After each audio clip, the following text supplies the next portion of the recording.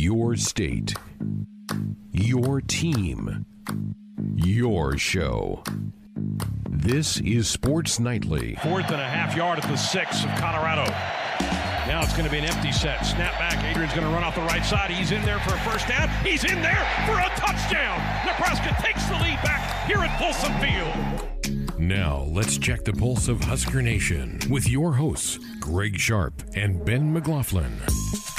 Thank you. Welcome. Thursday night edition of Sports Nightly here on the Husker Sports Network. It's our last live show of the week. Our greatest game segment coming your way tomorrow night at this time. We will have Husker Volleyball, their national championship match from 2015. It was held up in Omaha at the CHI Center. The Texas Longhorns. That'll be fun to listen back to that one tomorrow night here on Sports Nightly. Austin mentioned probably our biggest headline of the day, Ben, and that was that the NFL is affected now by the pandemic. They have kind of gone on as business as usual through their free agent period, the draft, announcing the schedule, all those things. But now a cancellation. The Hall of Fame game set for August the 6th between the Cowboys and the Steelers has been called off, and the Hall of Fame induction ceremony on the 8th of August has also been whacked. They will do that. Those members will be properly inducted a year from now, hopefully, if we get this all put behind us. So here's the NFL, which I love the fact that they've kind of kept on going. They kept doing their offseason business, motoring toward what they hope can be games that will be played here in a couple of months. But this maybe has finally caught up to them. And this kind of begs the age-old question to me. Does the NFL really need the preseason? Do you really need the 4 games? I know you're trying to figure out roster spots and trying to do some evaluation of players, and I get all of that, but maybe this isn't a bad thing that this thing goes away. Maybe this will make them rethink their preseason. Yeah, I was just about to say, I mean, the biggest thing that comes from this is the preseason is going to be affected now. I mean, once a game like this goes, I feel like it's going to be I'm not sure how big of a domino effect, but that's kind of the first one to go for the NFL. Hard to imagine that they don't touch the preseason in some capacity now. I know there was talks previously of cutting it down to 2 games. Are they going to have a preseason at all? Is it going to be 1 game? Are they going to be allowed inter-squad scrimmages? What is going to be the case for the NFL in the preseason, or even to the start of the regular season? I'm just not sure what type of direction they're going to go now. But one thing is clear that the NFL was able to navigate some things virtually with the draft, with the schedule release, and they were able to still go on as quasi business as usual. But when it comes time to actually getting together for an event, not even they are immune to what's going on. I think at least people probably in the NFL's camp, a bit of a reality check today as that news came down. They have an extra week to get ready for the regular season. Their opening game is on Thursday the 10th. Their opening Sunday is the 13th. So they have another week from what the colleges are. In fact, that opening game, that Thursday night game, is the Chiefs and the Texans for the opening game of the NFL season on September the 10th. They're not yet to camp. They don't go to camp here for about a month. Their Players Association has encouraged guys, don't be working out with each other, which a lot of people are ignoring. Tom Brady's still getting his new teammates in Tampa together to go practice and work out together. But the NFLPA is like, stay away from each other. We don't want it spreading through. Not now. So this is going to be a challenge, I think, for them once they do go to camps here in a couple of weeks. And I'm with you. I could maybe see 2 preseason games, but I could see them whacking 2 just to buy themselves as much time as possible. That would push them maybe to the 3rd week of August where they maybe could get going there. So that's the first, you're right, first time the NFL's kind of had to cancel something because of the pandemic, and it may not, unfortunately, be the last. That segues us into, we've talked about it a couple of times this week here on Sports Nightly, that UNL is holding, for UNL students, a Madden tournament. And later tonight on our Twitch channel, which is where we've been playing our Sports Nightly Baseball League for the last couple of months, there's going to be some fun. There's going to be some smack talking. There's going to be some John going on as a little 3-man tournament between Jeremiah Searles, Kenny Bell, and Tommy Armstrong is going to take place tonight at 8:15 on our Twitch channel. This could be a riot, right? Yeah, these guys, I mean, anytime they compete, and I know they're all pretty passionate about video games, especially against one another, could be explosive tonight, which is a good thing, and I'm sure some good fun will be had, and they're going to fight for the opportunity to play the winner of the Madden tournament, who is probably going to wreck them no matter who it is, no matter which of the three win. I mean, for whatever student ends up winning the tournament, you got to imagine they're going to be pretty good. And I don't know how much Madden Searles, Kenny, and Tommy have been playing lately, but if you're coming out of a tournament, chances are that their opponent's skills are going to be pretty sharp. So, tune in Monday for the bloodbath. But yeah, it should be fun tonight to watch those guys compete. I'm worried for Jeremiah because I have a feeling Kenny and Tommy have probably played quite a bit.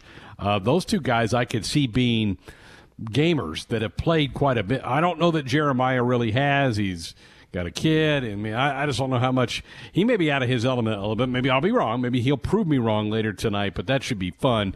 We picked, Austin and I during the SNBL stream today, picked our winners. I'm going with the quarterback. I figured Tommy's got to know what to call in right situations. Austin picked Kenny. He thinks Kenny's got a little bit better reputation as far as a Madden player. So I guess we'll find out. Shoot, give me Jeremiah then. I'll take the other one. You're going the underdog. I'll take Searles. Searles is, if you don't know this about Searles, he is a little bit of a gamer. I don't know if he plays Madden too much, but I know he likes to dabble in some video games. Now I don't know how much he actually can, as you said with the birth of his daughter, but I think he might surprise some people. All right, 8:15 tonight on our Twitch account. So go there if you want to have some fun and listen to those guys talk. I'm guessing what the one that's not playing is going to be kind of commentating about the game that the two are playing. Is that how it's going to work? That's the rumor. Yeah, we'll have both screens up of the two playing, and you can definitely follow along as the games progress. It's just going to be a 3-man round robin is how it's going to work.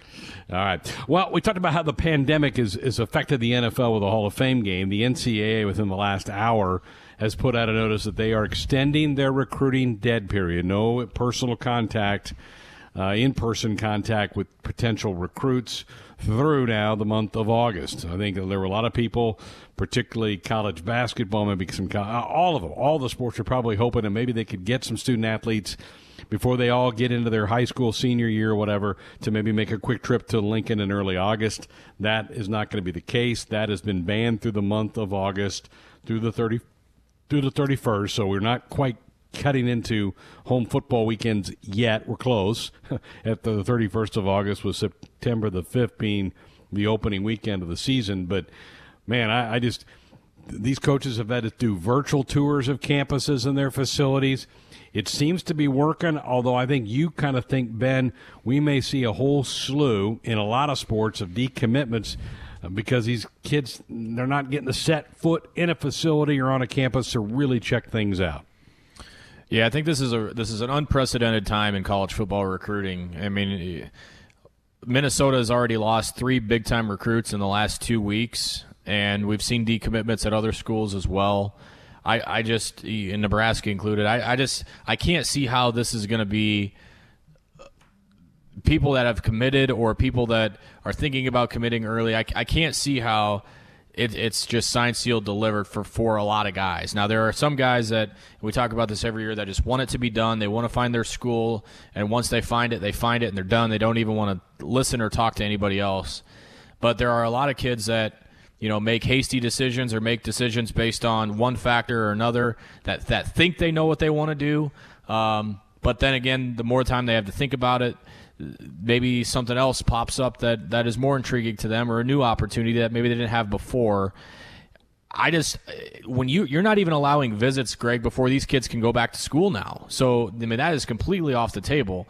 So I think those schools that, and I've said this a bunch, that are finding creative ways to get in recruits' ears that aren't typical, meaning, you find savvy ways to do the virtual visits. You find, gimmicky things on Twitter that get kids interested in your program. Whatever it is, there are schools that do a better job of that than others that may not be as good of a fit as others. So if I'm looking at going to Washington and they're doing a good job recruiting me by showing me their facilities, putting me in little highlight packages, sending me those Twitter graphics or whatever, I'm going to be interested in Washington. But then all of a sudden, I might not get the same opportunity as Stanford. Maybe they're not doing as much virtually, and I find out later that I'm a better fit at Stanford. All that stuff that Washington did for me doesn't matter. I mean, I think ultimately it can be difficult, I think, to virtually find the best spot for you to go when you don't have boots on the ground. You've never been to a campus. You can't meet coaches face to face. They can't come to your living room. All those things I think are affected by it, by this coronavirus. And I think college football recruiting is going to be absolutely nuts when the dead period is lifted and kids can start visiting campuses whenever they can visit campus. That's the other thing, too. Official visits, Greg, are going to be as big, if not bigger, than they've ever been this year when kids get to Lincoln. I mean, you really have to do a good job selling your program when you are able to get kids to Nebraska, because Nebraska's already at a pretty big disadvantage when it comes to official visits during season because of where we're located and where a lot of these recruits come from. There are a lot of them that come from the Southeast, a lot of them that come from the South, a lot of them that come from the West Coast, where it's not just a direct flight into Lincoln or a direct flight into Omaha. It's hard to get to sometimes. And when you're playing on Friday night, it's hard to make a weekend trip out of it. So when Nebraska does get official visitors, they have to do a good job locking them down. They have to do a good job of presenting their case, and they have to really take advantage of that time that they get with those student athletes. And Nebraska's not the only one, but I truly feel like when it comes to that December signing period, it is going to be all-out warfare when it comes to getting in kids' ears. I don't know why my mind goes here, but I'm imagining a bunch of Jaden Francois situations where you've got a guy that says they want to commit at 8 o'clock. The last-second phone call, you end up waiting 3 or 4 extra hours to commit because one coach made up this rumor or this coach said that, and the kid just mind gets so cloudy. I think you're going to have a lot of flip-flopping, and you're going to have a lot of decommits by the time this thing's over with. Yep, no doubt. All right, those are some of the topics of the day. 866-HUSKER, 1-866-487-5371. Brian Christopherson of Husker 24/7 coming up here in just a couple of minutes. Brett did think that it was worthy for our opening segment, Ben, to talk about that Liverpool has clinched the Premier League. He said Ben would have all kinds of thoughts. I don't have any thoughts about that, so... Good for those people. Who did they beat? Who did they win? I'm guessing they won today. They must have won today. Is that the franchise that LeBron has a bit of a stake in? It I is. Don't Okay, have any idea. Austin confirms it is. So, all right. Okay. Well, Good, Brett, good that's all we got. That's all we got, Brett. So, Brett's always keeping us on toes with our soccer coverage. Appreciate it. Yeah. And we just warmed it up enough to get Brian Christopherson on with us here tonight from Huskers 24/7. Hello, Brian. How are you? You staying healthy? I am, I think. So that's good. I hope you are too. I am. I'm hoping we get. I'm hoping we get to start watching some football here in the near future. I think that's what we all want to see happen. But a couple things I wanted to get with you tonight. Some big news yesterday in the walk-on front for Nebraska football as they get Ezra Miller, former four-star, right, offensive lineman that left Iowa's program mid-year and now is going to walk on at Nebraska. What do you make of this thing? Pretty big deal. I mean, it's always exciting when a walk-on comes and takes this shot at Nebraska, but this is not your typical walk-on story, and I don't mean that to diminish other guys that have come here through that route. But in this case, we're talking about a guy who, at least as a high school recruit, was one of the more highly regarded offensive tackles in the country. I think 24/7 Sports had him 25th among offensive tackles in the 2019 class. And really, he was kind of regarded as a linchpin to that Iowa recruiting class. He committed to him very early and was an Iowa boy, and it all seemed to match up. And, in January he left, and initially it was said that it was maybe due to some back issues, and then later in May clarified and said, he was dealing with some mental hurdles and things like that. But this is a chance for him to have a fresh start and he, earn a scholarship at Nebraska. He'll start as a walk-on, and he's in a deep room, as you know. I mean, Greg Austin has done a really nice job stacking up that room with options, whether it's guard or tackle or wherever. So he's going to have to fight like heck when he gets here, because there's some other good young players in the program who are hungry too. But you love that competition. I mean, you just love when you can get guys to push each other, and it doesn't hurt bringing in a guy who, when he was a recruit, one of our analysts said he was a draft pick type of guy as far as coming out of high school with his frame and his potential. So that's within him, but he's got to take the next steps now. It's been you look over this the last 2 months, Nebraska's now picked up 3 Power 5 transfers, walk-ons, Bubak from Arizona State, the kicker from LSU, and then you go back and Greg Austin also gets the young man from Norris who is coming from Colorado State, where he played out there for the Rams. You got to tip your cap, right, to the staff and their ability to go kind of find a couple of guys to plug in here. Yeah, and I'm glad you mentioned, and I'm going to butcher his name because I always write names and I never have to say them or don't have to say them as often, and so I mess these up. But Nouredin Nouili, yep. Who's Nouili, I got it right. He originally from Germany and came here. His host family was in Nebraska. And, of course, he gets caught up in, oh, man, they love this American football around here. This game's something else. I actually get to hit people, and it's allowed, and this is pretty cool. And I'm a big guy. This fits me. And so he starts playing. And in only a year, he gets a scholarship to Colorado State. I mean, that's pretty good. I mean, no matter how big you are, not just anybody does that. So he's got some potential. And if that were the end of it, you'd say, okay, that's nice. But he goes there and he started 7 games for them as a freshman. So it looked like he was kind of on the fast track. But even though he was here a limited amount of time with the host family, Nebraska was his home away from home, and he always felt that. And he felt that pull to the Huskers, and he wants his shot here. And he's a really confident guy. He's a guy who he may have to sit out this year because of the transfer unless he gets a waiver. But he's 6'4", 285. His body could get bigger at plus 300, I think. He could be a good inside option at, like, left guard. And it's going to be fascinating, the interior of Nebraska's O-line the next couple of years, how it shakes out. Because, as you know, there's going to be a massive fight for the left guard job this season. And then it gets even more interesting again next year when Farniok and Hymas and Bo Wilson leave this program to who steps into those roles. So there is opportunity, but there's a lot of guys vying for those spots on the O-line, and he'll be one of them. Brian Christopherson is with us. He writes for Huskers 24/7. There's also was news on the commitment front for the 21 class this week with running back Gabe Ervin from the state of Georgia. What do you make of that commitment for Nebraska? I love that Nebraska just keeps hitting Georgia in a big way, and they really have with this staff. They have a lot of connections there.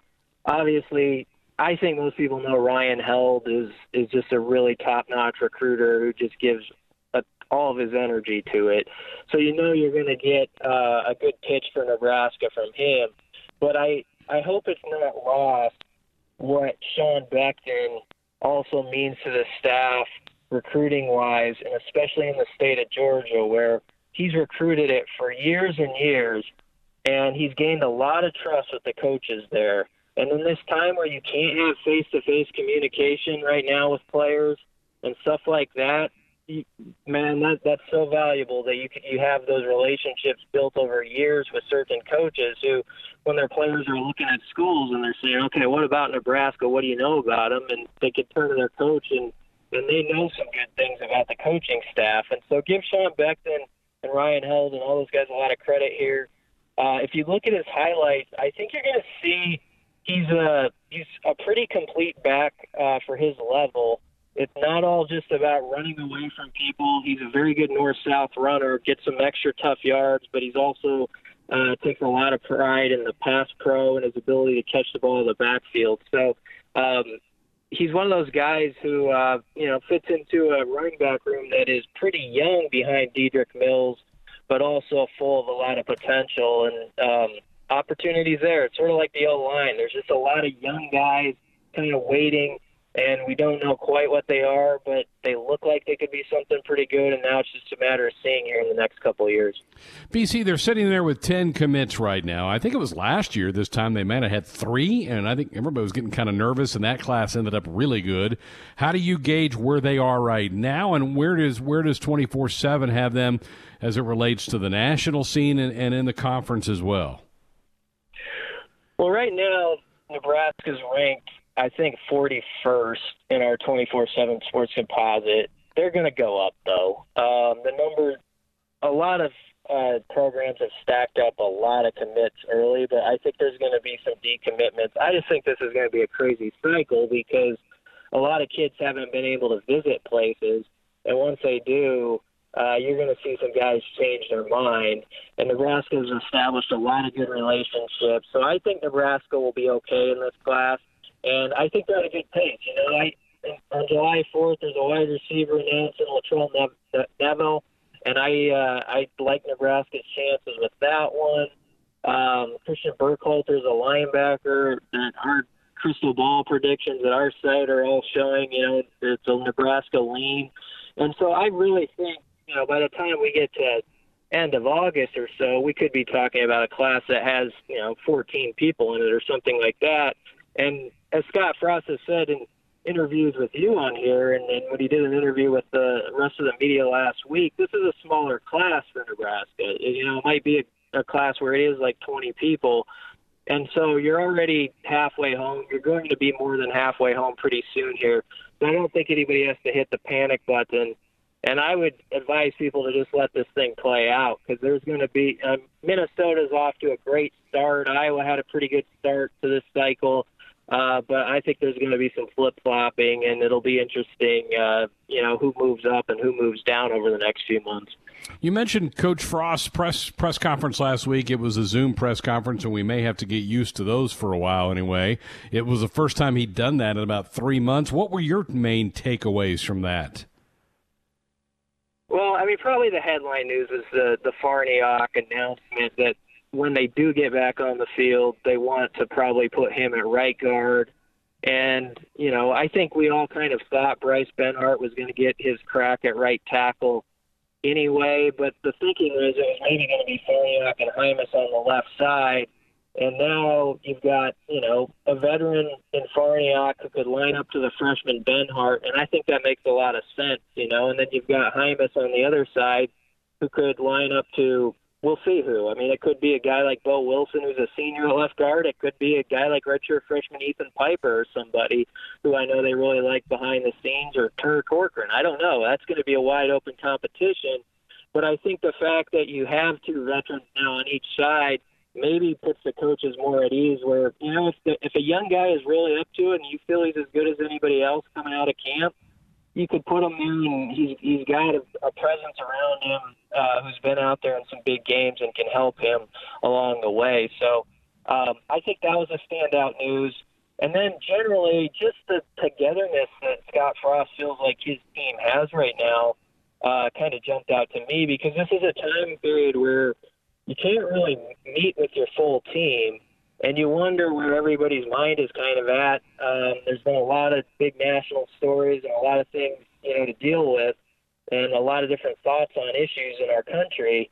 And, you know, how is your team staying together? Are they still gelled, you know, in this time where we're sort of disconnected?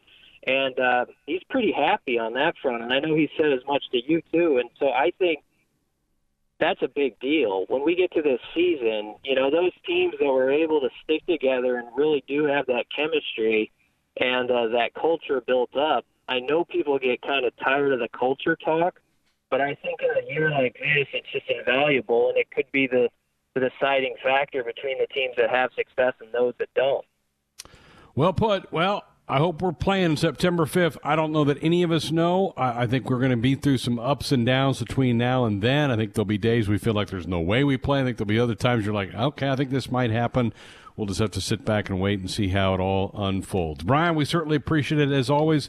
Enjoy the rest of your summer. Have a happy 4th of July here in about 9 days. Yeah, same to you and everybody else listening. Thanks a lot. No sports on this weekend? Well, we've got you covered. I know everything about film. I've seen over 240 of them. Time now for Sports Nightly Flicks Picks. And action! Here we are, our Flicks Picks for the week. Ben McLaughlin, I'm sure you've been having a ton of downtime, just having Kennedy lay in your lap and watched all kinds of TV. Yeah, my wife and I, one of our shows that she likes to put on at nighttime when we're trying to fall asleep is Grey's Anatomy. And so we've had Grey's Anatomy on from like 10 p.m. to like 6 a.m. all like basically through the night for the last week or so. So we've been crushing that, but that's more just background noise. But I did put out a tweet on Father's Day. We finished Father's Day by watching The Guardian with Kevin Costner and Ashton Kutcher, and I was curious. I looked it up and only got 37% on Rotten Tomatoes, which is garbage. I mean, it's such a great movie. I love the storyline. I love the ending of the movie. The soundtrack is great, and it's very sad at the end. But it's such a good movie. It's one of our favorites. So we watched that again, and that's a movie I can watch 4 or 5 times a year. Very good. Austin? Well, my fiance is a nurse and very much into Grey's Anatomy, so I'm afraid that'll be me someday. But for now, I'm gonna watch Anchorman 2 after I watched Anchorman over the weekend in full. What'd you think? Oh, it's fantastic. I love it. It lived up to the hype. Now, you should have dropped a trailer of that. We'd all been chuckling if you'd have pulled that for us. I probably should have, but oh well, too late now. But I also want to watch Dirty Rotten Scoundrels. So you got Steve Martin and Michael Caine. I've seen most of it, watched with my family once, but I got the DVD at my place, so I'm going to pop it on again this weekend, I think. Very good. That escalated quickly. Yeah. Unique New York.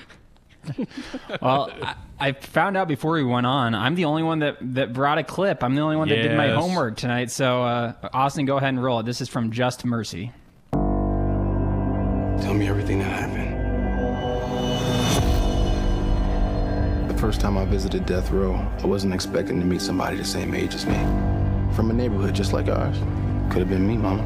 But what you're doing is gonna make a lot of people upset. But you always taught me to fight for the people who need the help the most. Your life is still meaningful, and I'm gonna do everything possible to keep them from taking it. You don't know what you're into down here in Alabama when you're guilty from the moment you're born.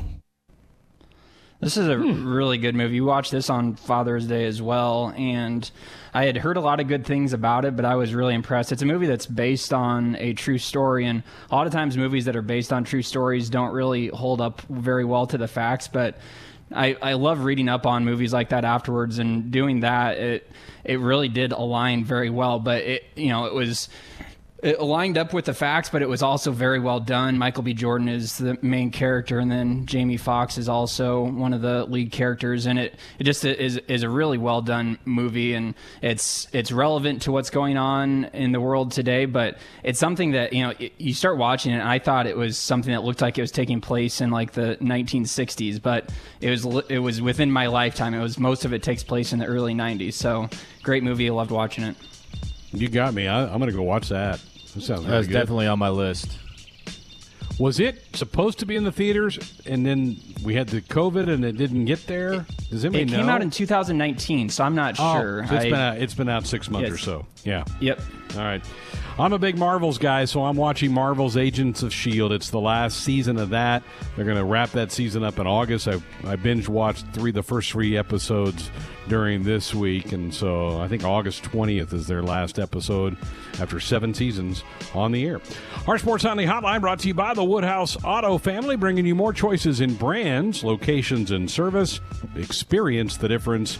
Purchase with confidence. This is Woodhouse. Thanks again to Brian Christopherson of Huskers 24/7 for being with us and hearing the guys' Flicks Picks for the week. He's originally from New York, but now calls the second city his home. He prefers seeing a yellow card over an icing call. His choice in pizza is still up for debate, but his knowledge of sports spans from boxing to yachting. Sponsored by Bathfitter. For the beautiful bath you've always wanted, kickstart your bathroom remodel by visiting bathfitter.com today. Now, here's the worldly Teddy Greenstein. of the Chicago Tribune. And it is our pleasure and honor to be joined now by Mr. Teddy Greenstein from the Chicago Tribune. Teddy, been a while since I've been given this privilege of chatting with you via the Skype machine. How you been?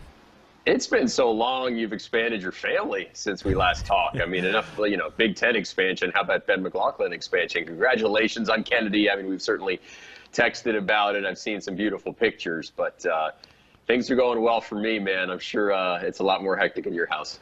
It is, but it's as good of a hectic as it could possibly be. I appreciate the kind words. Things are going great. Mama, baby are doing good, and just slowly starting to get into the routine of being a dad. You'll appreciate this story. I don't think you know this yet. So the second night home, 4:10 in the morning, I'm on bottle duty, so I go down.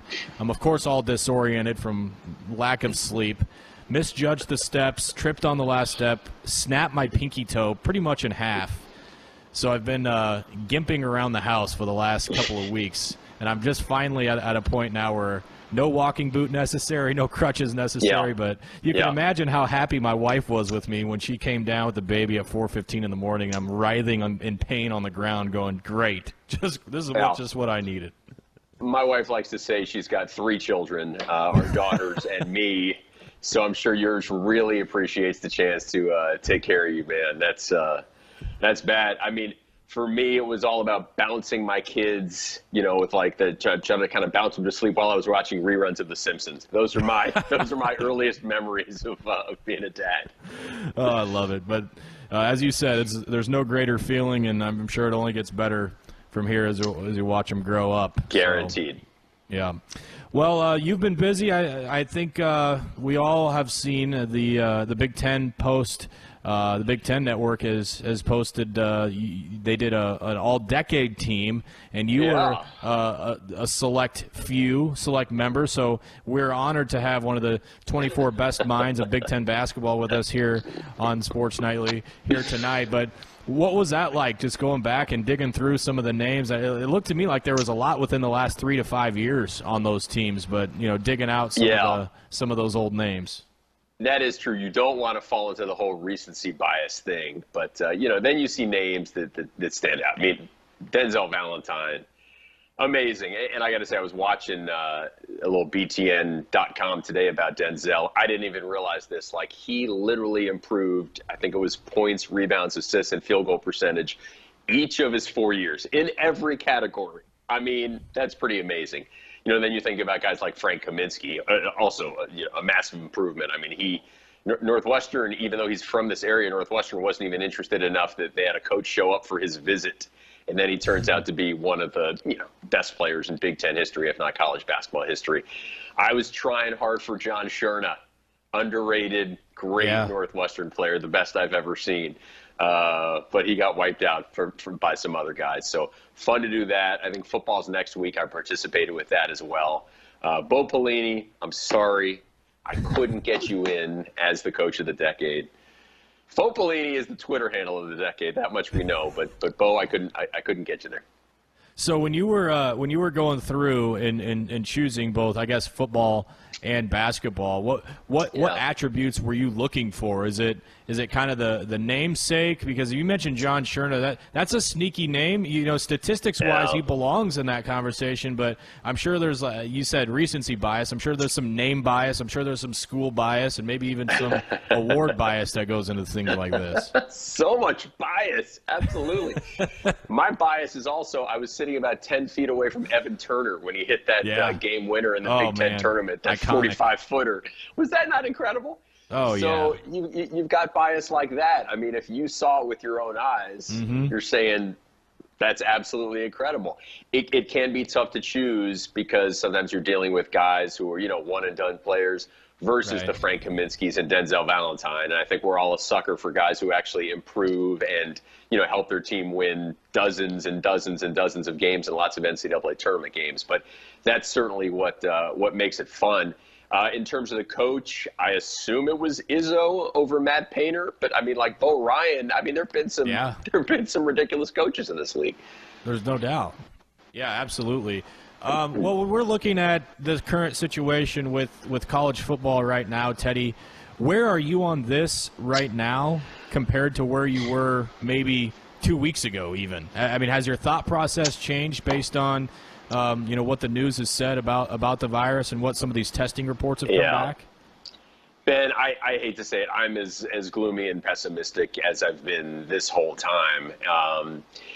The more I think about it, I just don't know how it would work. I mean, all right, so for the NBA, you have much smaller teams and fewer teams, and you literally live in a bubble in Orlando for what, maybe 2 months, 2.5 months if they go all the way, maybe a bit longer. So then you think about the NFL. So you think about large rosters and a long season and guys breathing on each other. And I wonder with the NFL, because there's so much money involved and the players, if they don't play, they don't get paid.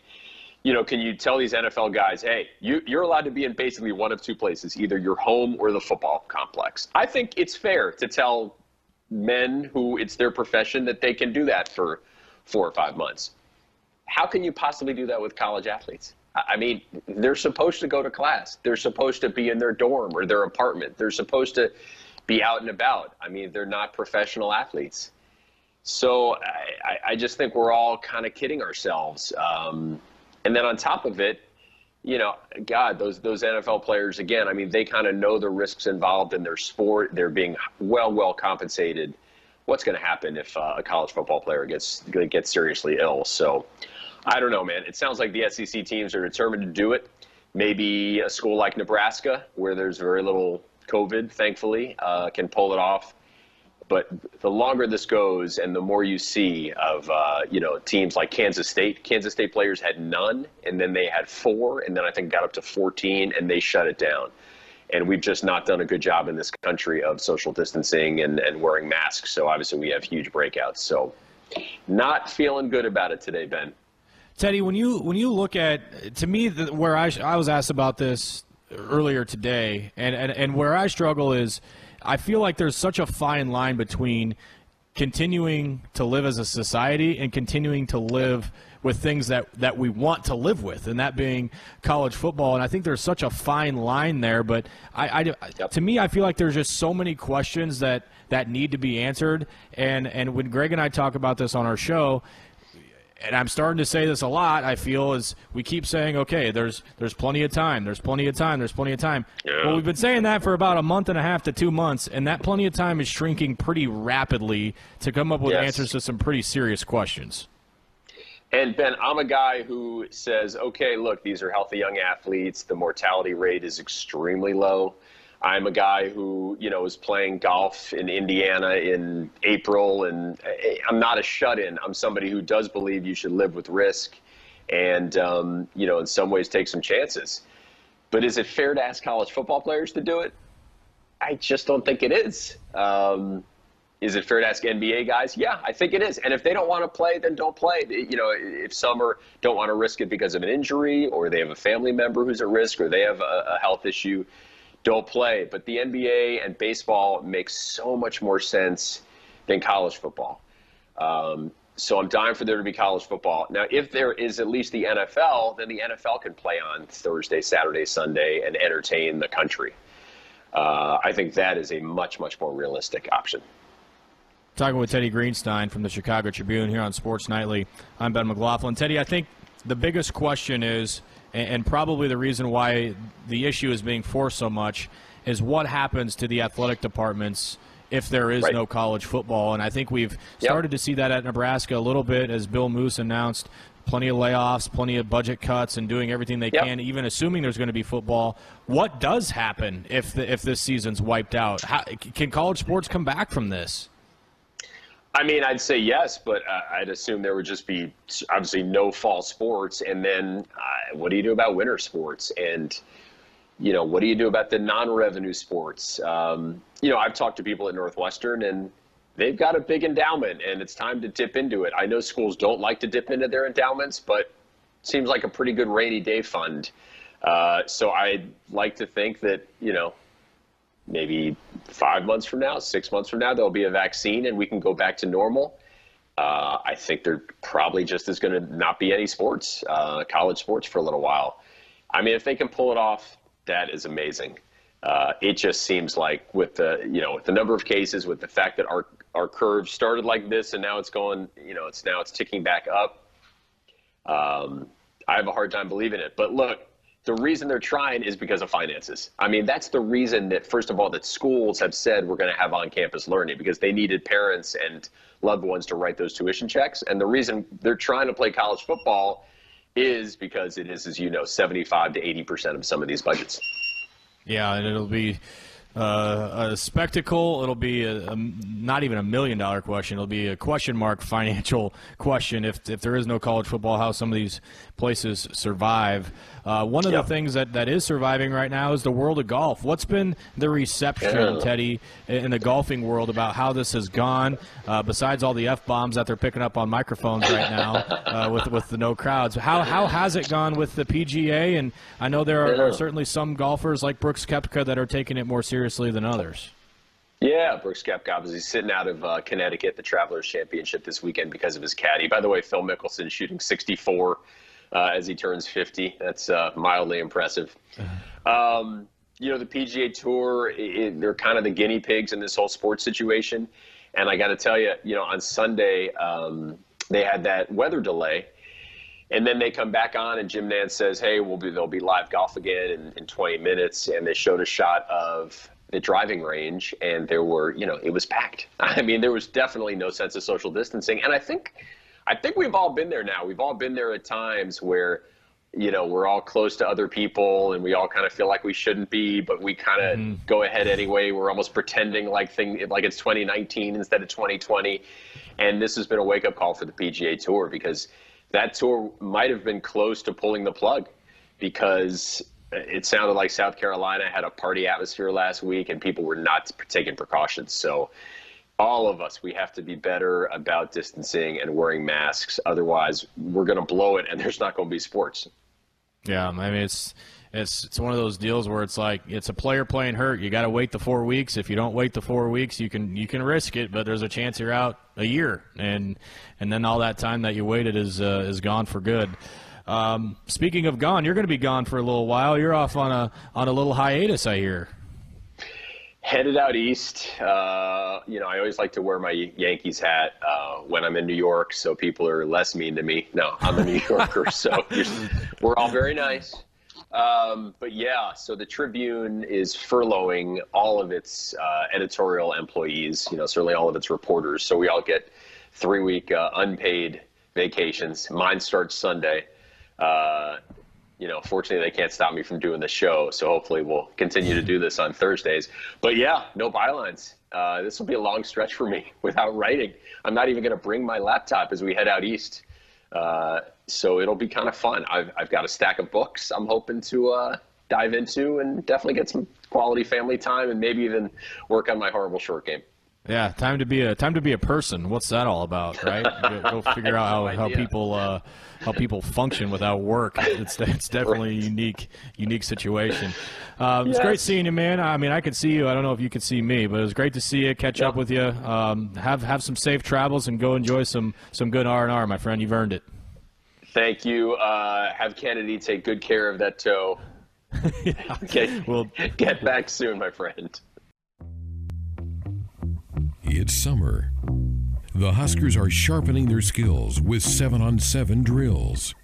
We're keeping Greg and Ben in shape during the off-season with some 7-on-7 of our own. 7 topics. A 7-nation army couldn't hold me back. From sports. From Manning, 7 touchdown passes. To pop culture. I never joke about my work, 007. It's time to go 7-on-7 on Sports Nightly. Well, some weeks on 7-on-7 we put you guys through some rigorous workouts. That was last week with the pictures of all of you as females. So that's out there, and that's in the past. Though this week we kind of eased up a little bit. It's not quite as difficult of a workout this week. So we did ease up just a little bit on you guys.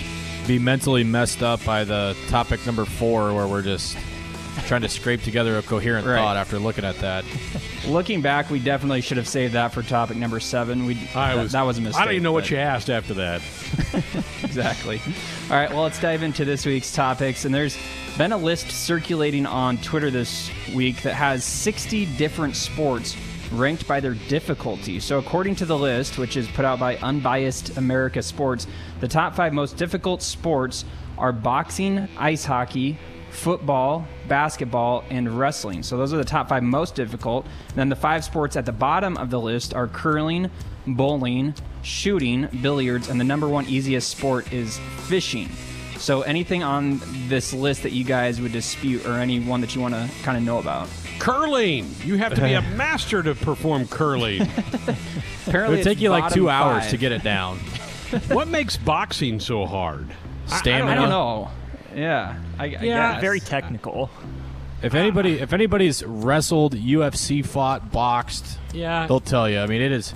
Yeah, it takes it out of you. So I want to know, what's the criteria? Like, difficult in what way? Like, physically difficult or just skillfully difficult? Because if it's skillfully difficult, I saw that list. Golf is way too low. Golf is in the 30s, I think.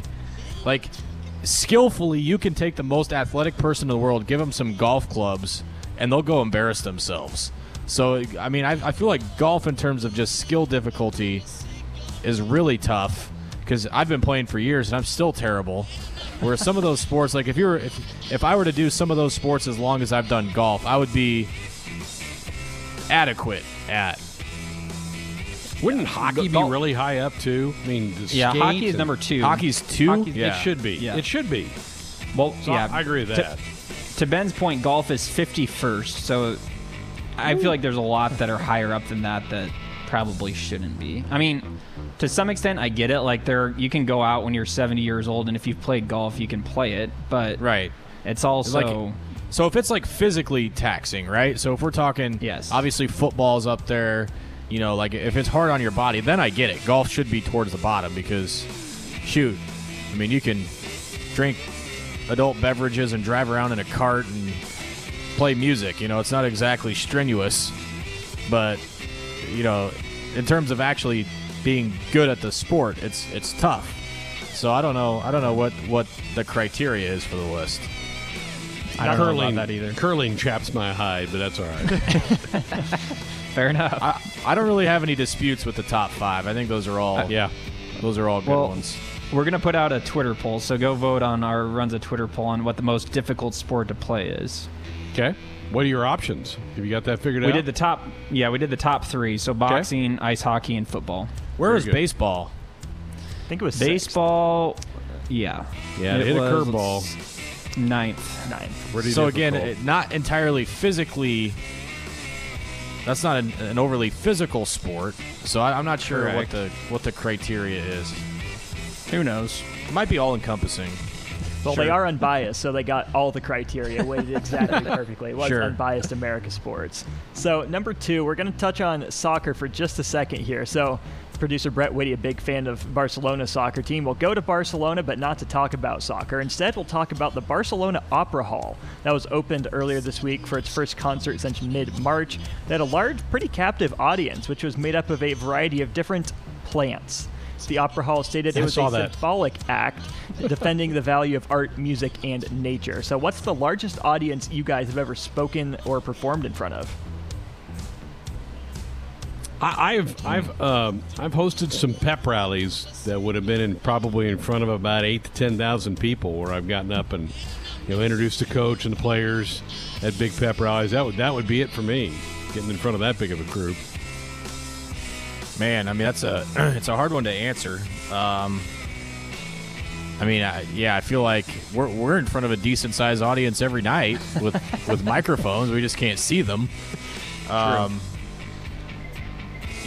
career would have had to have been in high school, a football, or there was even one baseball tournament in particular that was pretty raucous. I can remember. But yeah, it'd have to be that, and then like speaking in front of just any speaking engagement that we're asked to do. There's usually a couple hundred people there. So I'm guessing you've never spoken or performed in front of an audience full of plants, though. Nope. No, never. For either of you guys. No, that's a great picture. People ought to go look that up. It's pretty cool. It's fantastic. It does look pretty cool. I'm sure it took a ton of work to put that all together. I know. Probably a little less things in there. A lot less pressure performing in front of a bucket full of plants than it is people. They did end up streaming the concert too, but the live audience was all made up of plants. All right, topic number 3, Zion Williamson, the NBA player, is currently caught up in a lawsuit with a marketing agent named Gina Ford. And late last week, it was reported that Ford and her attorneys attempted to send a subpoena to the NCAA in Indianapolis that would provide documents related to the case. But instead of going to the NCAA, the subpoena ended up in the hands of a dentist named Doug Kosick, who lives in South Bend, Indiana. And Kosick does have a company that he recently started named NCAA LLC, which apparently is what led to the confusion. Still not sure how it ended up in his hands, but what's the most random piece of mail or an email or text that you got from someone who thought that you were someone else? Good one. We still get mail from the people who lived in our house. Do you? Yep, same. From like not from like companies either, like people. It's like, how close are you really to these people? 2 years after they move out, you're still sending it to the old address. Other than that, I don't really know. Yeah, I think we all kind of get that. You take over a house, and for the next couple of years, and then even after several years, you're still getting one every now and then. You're like, they haven't lived here in like 3 years. Quit sending me that stuff. It's weird. I've had people who've left me a voicemail thinking they were calling somebody else. That's happened a few times, and you're like, oh my gosh, that person needs some help, and I don't know who they are. Or a text message. That's what I was going to say. I can take this one with a text message. So I'm sitting in Spanish 4 in high school, and my phone goes off. I don't think much of it, and we had 90-minute block classes, so I don't check it till we get our break about 50 minutes in. And this text came probably 5 minutes into class or so. So I open up my phone during the break, and it says, "Hey, Brandy, this is so-and-so at this school. Michael ran away. We can't find him." Oh boy. No. Yeah, so I took 45 minutes to respond to that text, in which case they didn't know that I wasn't this mom named Brandy who was looking for her little kid. And I was like, oh my gosh, I am so sorry. I was sitting in class. I couldn't respond. I never heard an update. I did text the number back to see if they found, but I felt so bad for not being able to reply to that right away. No Poor kidding. Brandy. Wow. Yeah, hope they found her. Hopefully so. All right, so topic number 4, we'll combine golf and food. We think those are things you guys both enjoy. Bryson DeChambeau, he recently announced he's gained 40 pounds thanks to a diet that allows him to eat, quote, whatever I want, whenever I want, end quote. The added weight has seemed to have helped him. He's played pretty well. He finished 11th in the Travelers Championship last weekend. He was 3rd and 8th the 2 weekends before that. So if you guys could take on Bryson DeChambeau's metabolism for a day, what would you eat? Deschamps bonehead. Can't stand that guy at all. He leaves the stick in, doesn't he, Ben? There's nothing about that guy that I like. I was on our Omaha affiliate earlier today, and Nick and I were talking about golf and Bryson DeChambeau, and I said, I ran into a problem when I first started getting into golf because I found myself liking a lot of guys, right? Ricky, Rory, obviously Tiger, Spieth. It's hard to not like some of those guys. And I was like, man, I just like too many of them. I don't have that problem with Bryson DeChambeau. I mean, I check the leaderboard for some guys to do well, and I check the leaderboard to see if that guy is terrible or not.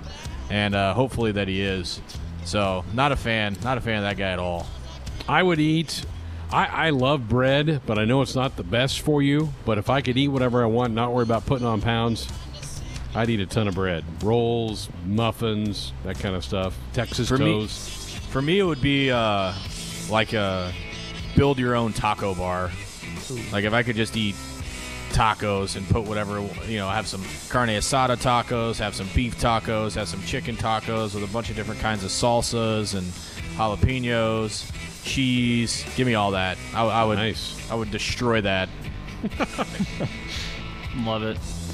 All right, moving on to topic number 5. NFL safety HaHa Clinton Dix posted a video on Instagram account earlier this week. Maybe you guys have seen it. It showed a security camera of him riding a scooter down an alley, and as he passes a parked car, Clinton Dix notices a mama bear and her cub standing right in front of him. He immediately leaps off of his scooter and runs the other way. The bear and her cub do the same, running the other direction. So obviously you can't blame Clinton Dix for his reaction. So we'll ask you guys, what's the most startled or scared you've ever been in your life when you've encountered something? Well, I've already told my ghost story on the air. Yeah. Before, a couple years ago. I'm not going to tell it again because it's a long story, but that without a doubt. And I'm a skeptic too. Like I'm not a guy that like goes ghost hunting or whatever, but after that night I definitely believe that there were some fishy things going on. I remember being in high school and going to a haunted house and just about wet my pants a couple times with people jumping out at you.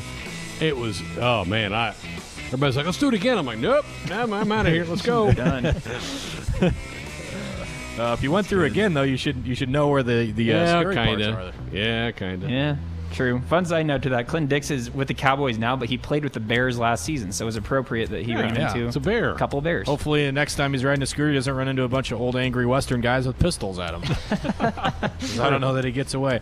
By the way, I don't think he did it intentionally, but if you notice in the video, when he saw the bear, he kind of threw his scooter forward towards the bears, and I think that saved him because that scared the crap out of the bears, and so they took off the other way. Yeah. So I think it was I don't know if it was instinct or just pure panic and luck or what, but it worked out well. However, he threw that scooter, really helped him out. Opposites attract, but there were 3 bears involved, so I think it all worked out pretty well. But all right, we'll stick with the animal kingdom here for number 6. So a week ago, the online sportsbook MyBookie posted odds on their website for shark migration. It seems odd, but basically it was a horse race, a shark race, if you will. So they used data from a different website that is tracking 9 specific great white sharks that allows them to set lines on when and where the sharks would end up. So we ask you guys, what's the weirdest thing you've put a friendly wager on in your life? Oh, boy. I bet on the Belmont last week. That probably doesn't count, though. I made a little money. I made $8, Ben. We bet on some weird stuff in high school.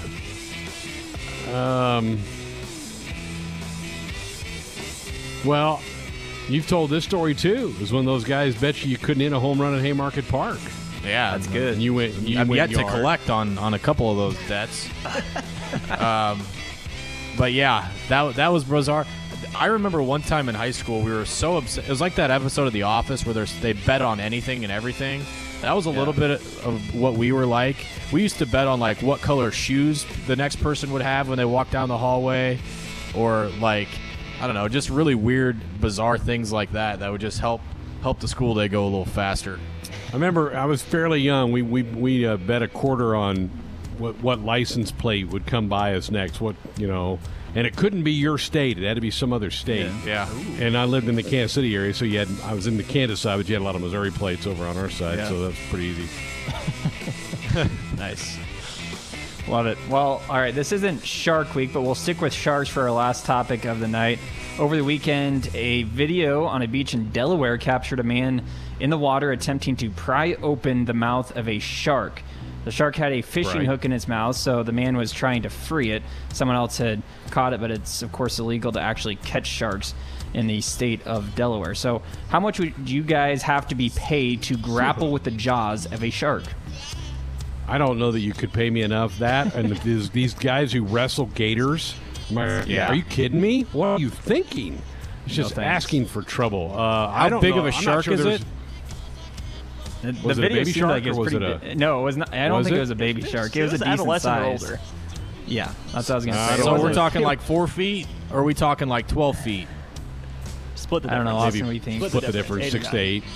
Yeah, and there's a hook in its mouth, and I got to try and get the hook out? Nah, I ain't doing that. I'm sorry, I'm not doing that. Is the shark on land somewhere? No. Is it in a boat? In the water. It's in the water. What? Yeah. You're playing on his turf here, Ben. Playing on his turf, no medical personnel on hand. It would have to be I would need to be set for life. I mean, and I would need enough to have a home where if I needed a wheelchair, I wouldn't need stairs. So it would be, I don't know. It would be a hefty price tag for sure. My wife and my new daughter would have to live pretty comfortably without my assistance for a long time. Yeah. You guys had this animal theme going tonight. I'm surprised you didn't have the Loch Ness Monster, that picture that came out. What happened? So I saw Nessie was trending on Twitter. What's the deal? They've got this picture that somebody saw this thing. It's pretty big, swimming in somewhere in I thought Ireland about asking or that, but Scotland it was basically like a question we've asked before of, do you believe in the Loch Ness Monster? Like, I don't know what other direction we'd go with that, but how much do you have to pay to wrestle the Loch Ness Monster? Ben, you go look it up and you tell me what you think.